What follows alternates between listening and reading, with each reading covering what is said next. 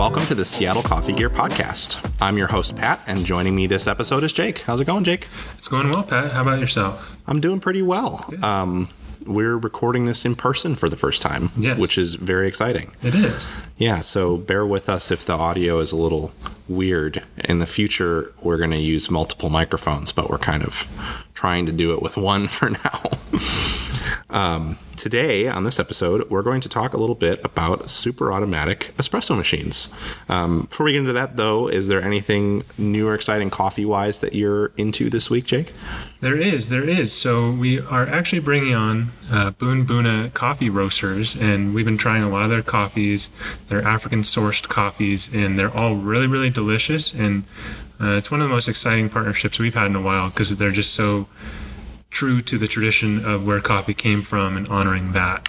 Yeah, we'll probably do more. I want to get into some more roaster specific episodes at some point, and they're one that we'll probably try to do, whether we do a full episode on them or what. But yeah, it's their coffee is really good, and they definitely are focused really heavily on East African coffee tradition, which is cool.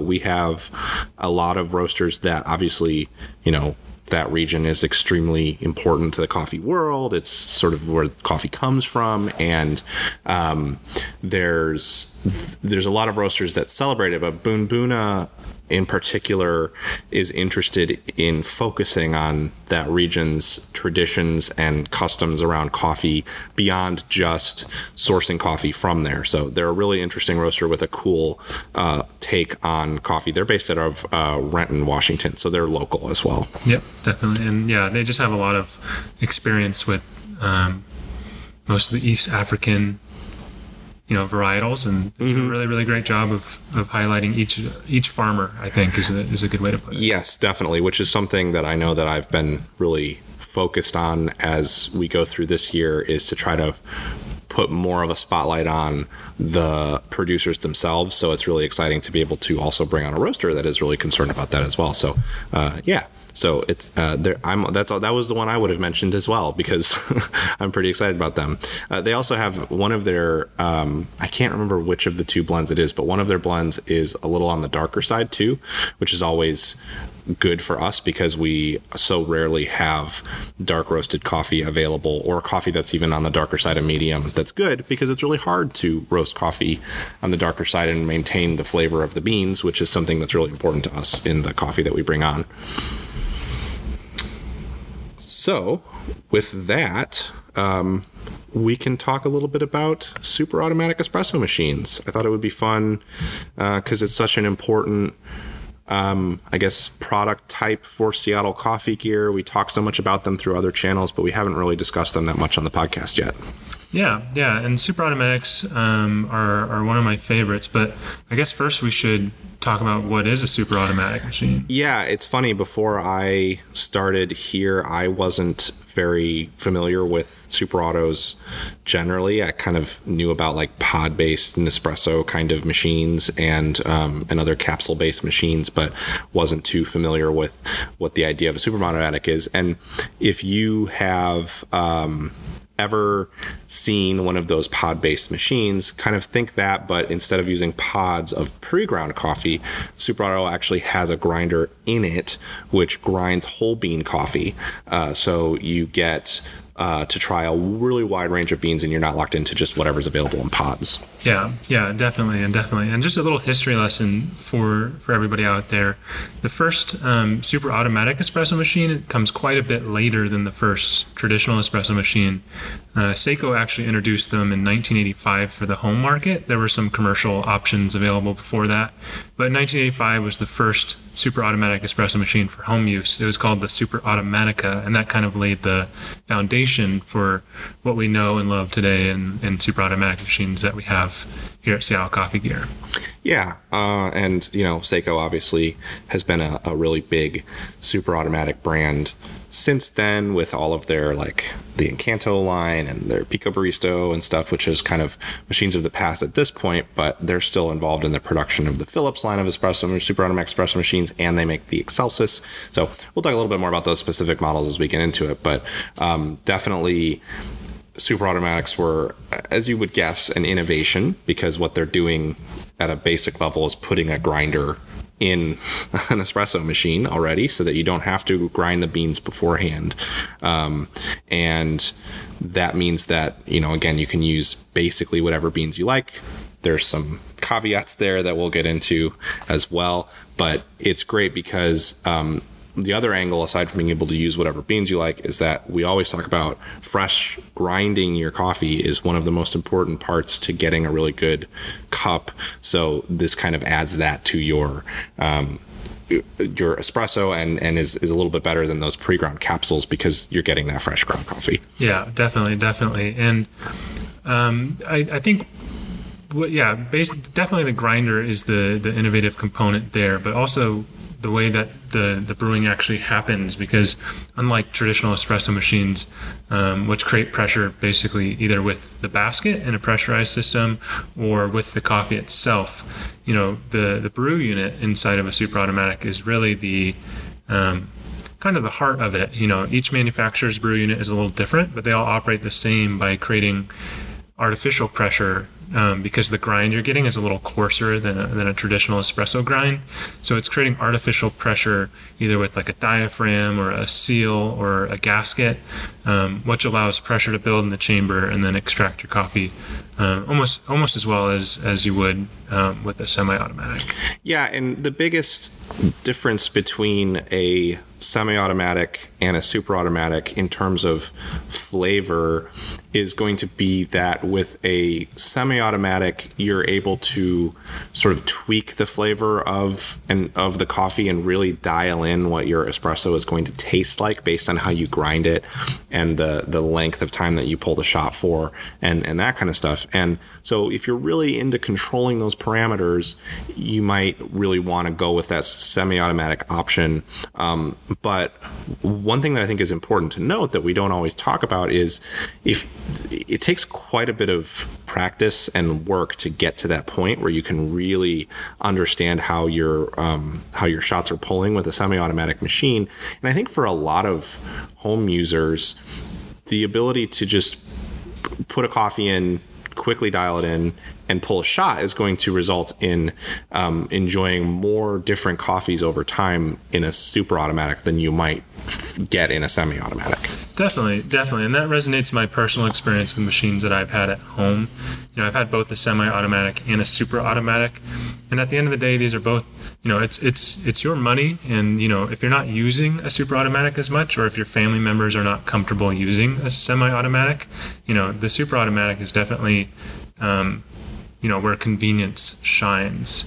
You are trading off a little bit, but for the convenience and actually getting to enjoy, a wide variety of drink options, milk drinks, easily, at home, the convenience factor is definitely huge when it comes to actually making and enjoying your coffee at home. Yeah. I know I, for one, love the idea of like carefully dialing in a cafe kind of shot on like a high-end semi-automatic machine, but the reality is that I don't usually have time in the morning to do that, so being able to just push a button on a super automatic is really nice. And one thing I want to stress is that it's not like you're talking about the leap from a pod-based machine to a whole bean-based super automatic. Like the quality, the difference in drink quality between a super automatic and a semi-automatic isn't necessarily as wide as going from pre-ground to whole bean and fresh grinding it right there. Like super automatics can make very good shots comparatively.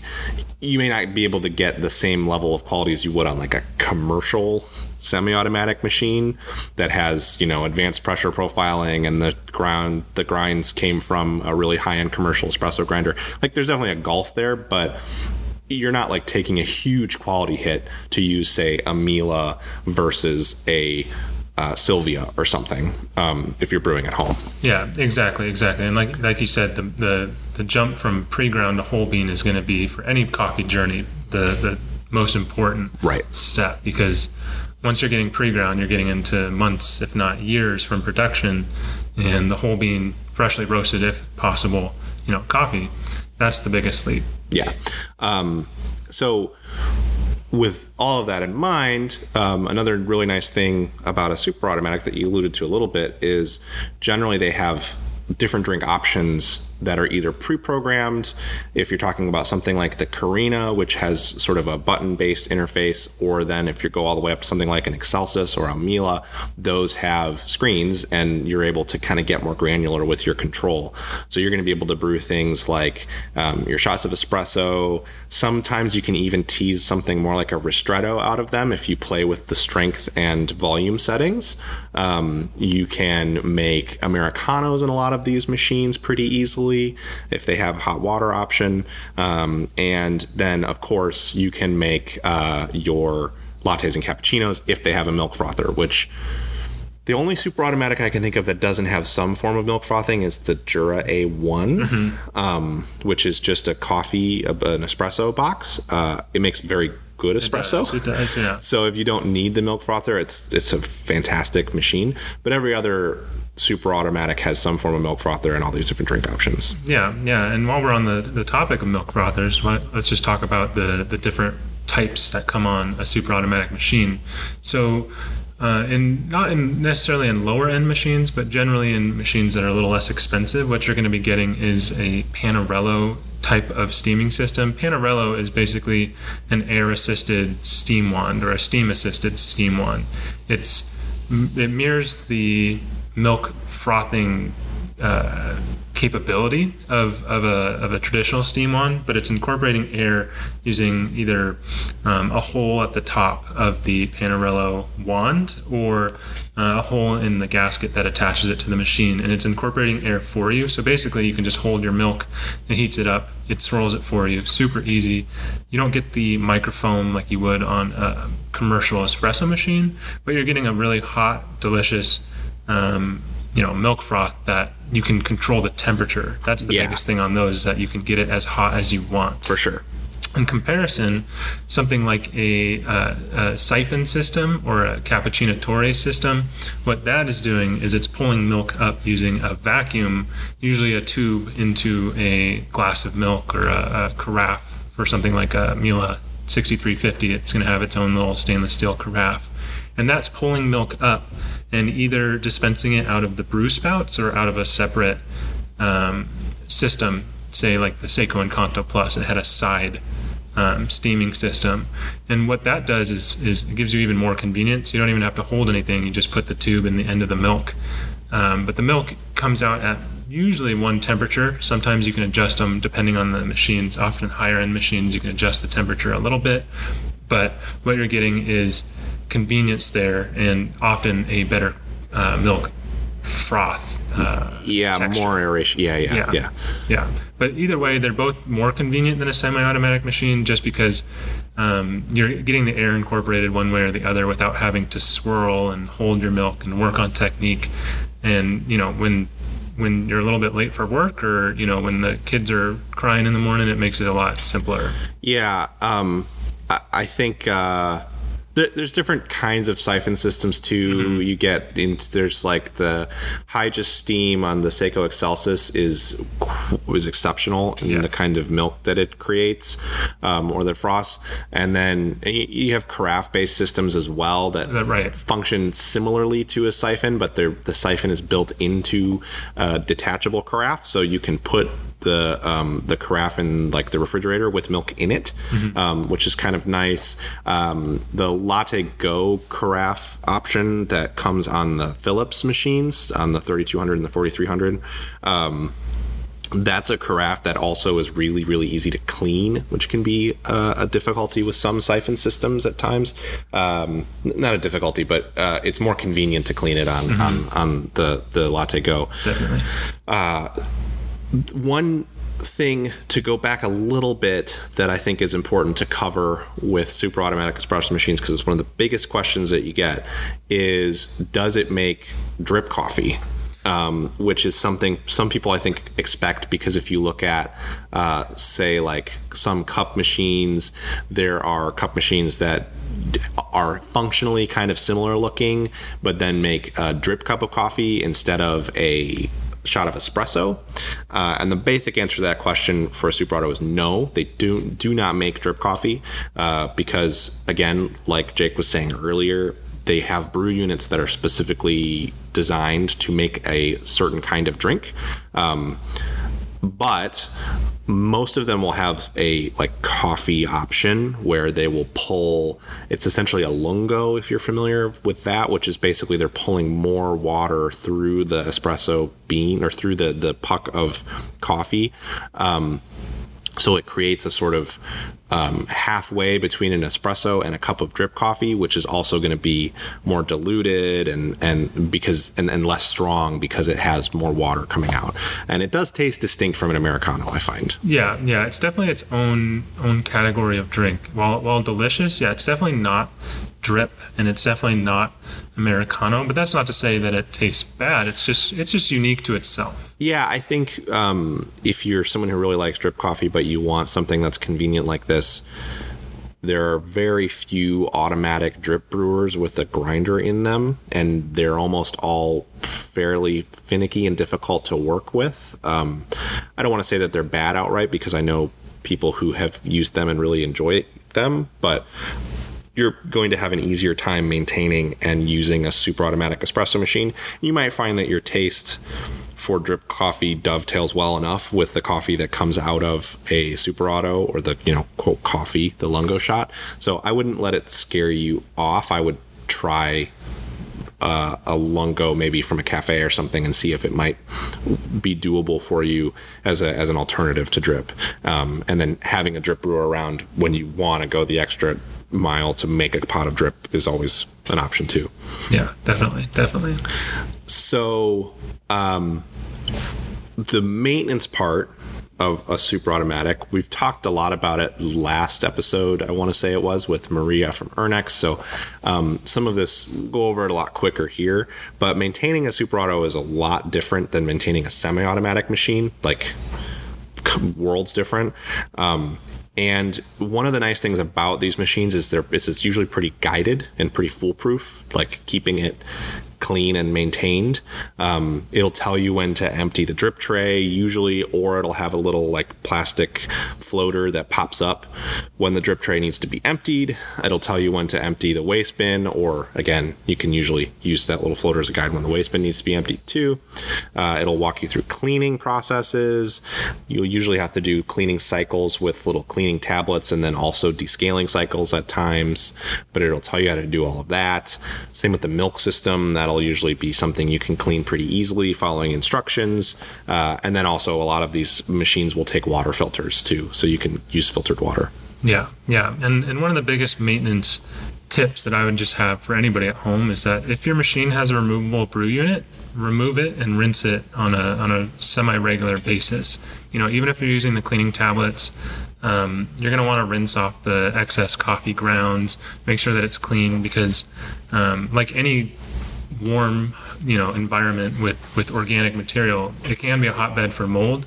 And we've seen some users who didn't know that there was even a removable brew unit in the machine, and we just want to have you avoid that, because it's easy to clean and the maintenance is pretty simple and guided, like Pat was saying, as long as you're doing it. And that's the biggest thing, is that if it says to remove the brew unit in the manual every 2 weeks, definitely do it. Don't skip out on that step. And your manual will also do a really great job of giving you recommended intervals and everything like that, as well as recommendations for the products for cleaning.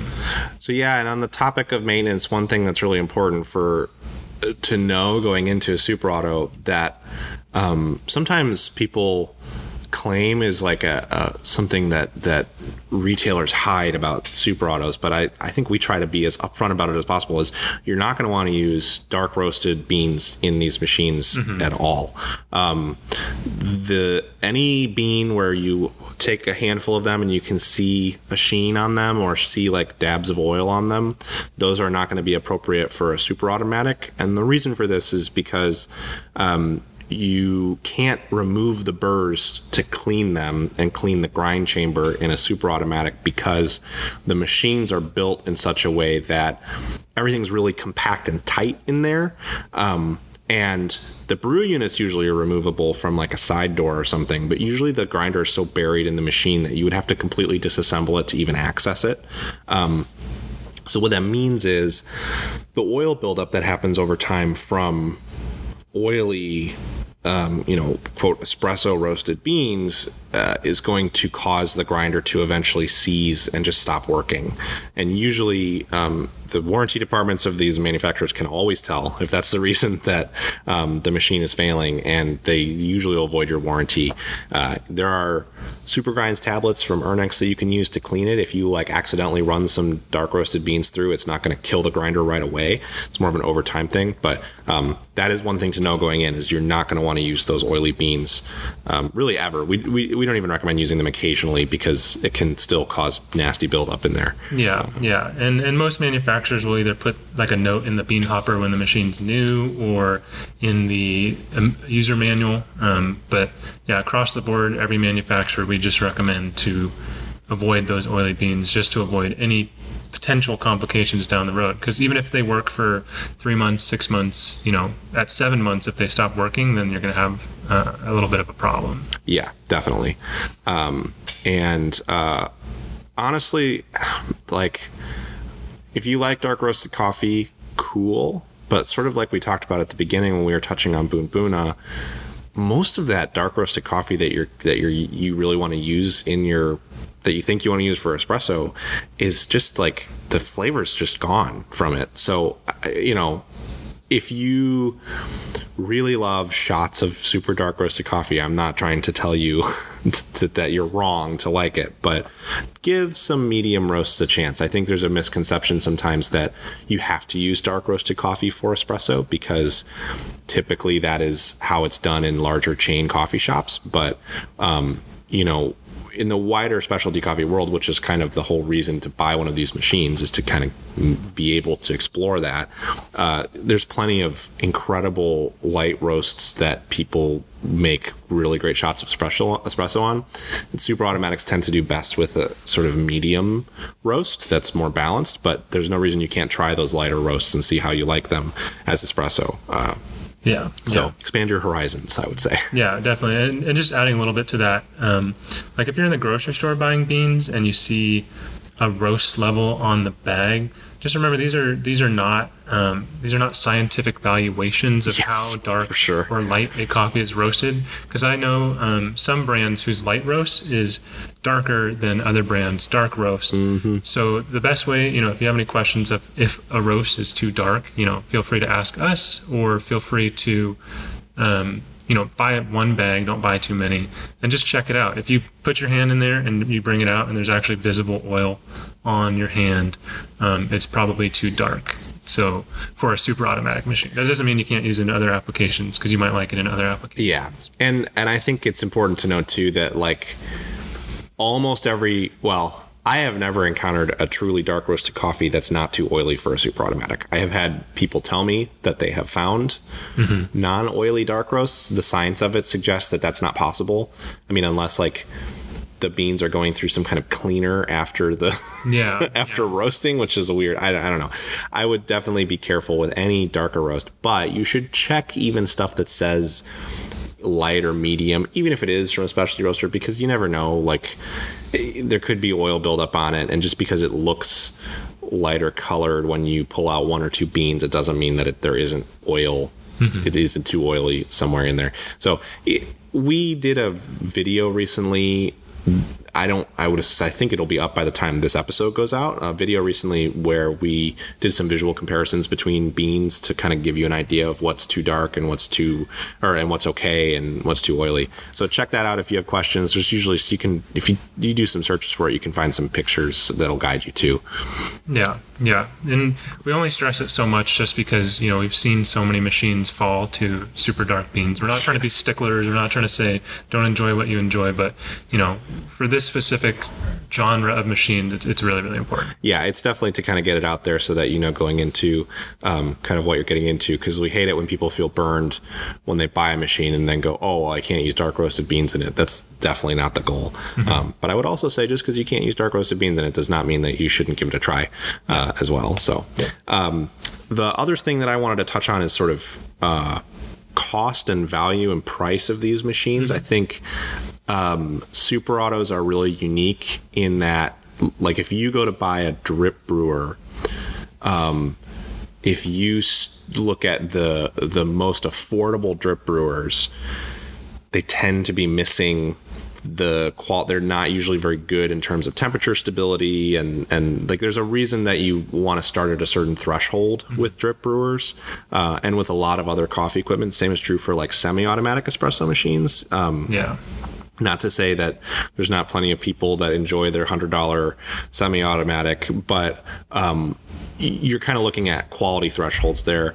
Whereas with super automatics, a machine like the Philips Carina, which is $400 at the time of this recording, normally, it's actually a really solid machine that is not missing the like quality of drinks, that in the way that you might expect from cheaper machines in other segments. Yeah, exactly. And that definitely is unique to this segment because if we think about like a semi-automatic machine, it's nothing more than a pump, a water tank, and a portafilter. Mm-hmm.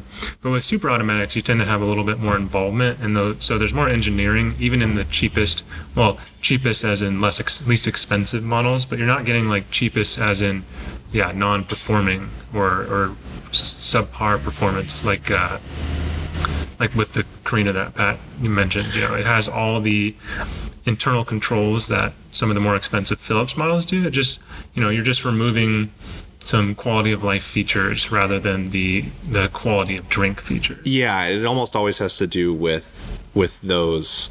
It's always feature based in what you're paying for. Mm-hmm. So if you want to just get started with really decent espresso shots, but you're okay with, using one of those Panarello wands to steam a little more manually, which again, some people prefer because you can control the temperature more there. And you're okay with not having a screen and needing to kind of refer to your manual to see what different maintenance lights means. You're still going to get a relatively similar quality. At least in terms of the espresso, you're getting the exact same quality on the Carina as you're going to get on like the most expensive Philips model. Again, different manufacturers have different extraction processes and brew units. So there it's more of a preference thing as to which kind of flavors you like more. But you definitely don't need to worry about getting scammed with a lower priced machine as long as you're getting it from a brand that is reputable and like offering good quality drinks. Yeah. And then as you go up, with like, say, like a Seiko Excelsis or a Miele 6 series or even the 5 series, like the 5500, what you're getting is things like profiles for different users. So if you have a lot of family members in your house and you drink a lot of coffee, that can be really helpful because, your kid or your husband or your partner or your spouse, they'll be able to have their own profile, and that's really nice because then you don't have to be adjusting every single time you make a drink. Yep. And you're going to get things like, like I mentioned, like screens. Like the Excelsis is quite a bit higher cost than, say, a Carina. But on the Excelsis, you're getting a touchscreen that you can adjust lots of different parameters on. You can check in different menus and see maintenance schedules and things like that much more clearly there. So while the Espresso isn't necessarily significant jump in quality because they're both, I want to say the brew unit and the Excelsis is a little different different than the Philips models because they're just different form factors, but you're still going to get a fairly similar quality there. But on the Excelsis, you're going to get a lot more options in terms of control, and then, you know, again, the steaming there is going to be automatic and of a little bit different quality as well. But I think it's worth noting that you don't have to look at those high-end machines that maybe cost a couple $1,000s or in the $1,000+ range and go, oh, well, by getting a machine that's under 500, am I losing out? I think the thing that you should just be very conscious of is, again, that kind of brand thing. Obviously, coffee is a world where brand kind of matters a lot because there are complex components in these machines. But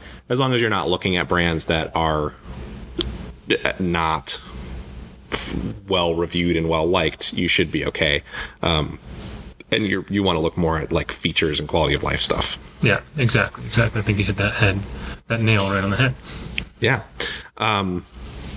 So I guess kind of to close out the Superautomatic conversation, I would say one of the things that I recommend to people more than anything when they're shopping for these different machines is because brand matters so much in the different kinds of brew units. If you have the option to try coffee from the different machines, that's a really good way to tell if it's going to be a machine for you.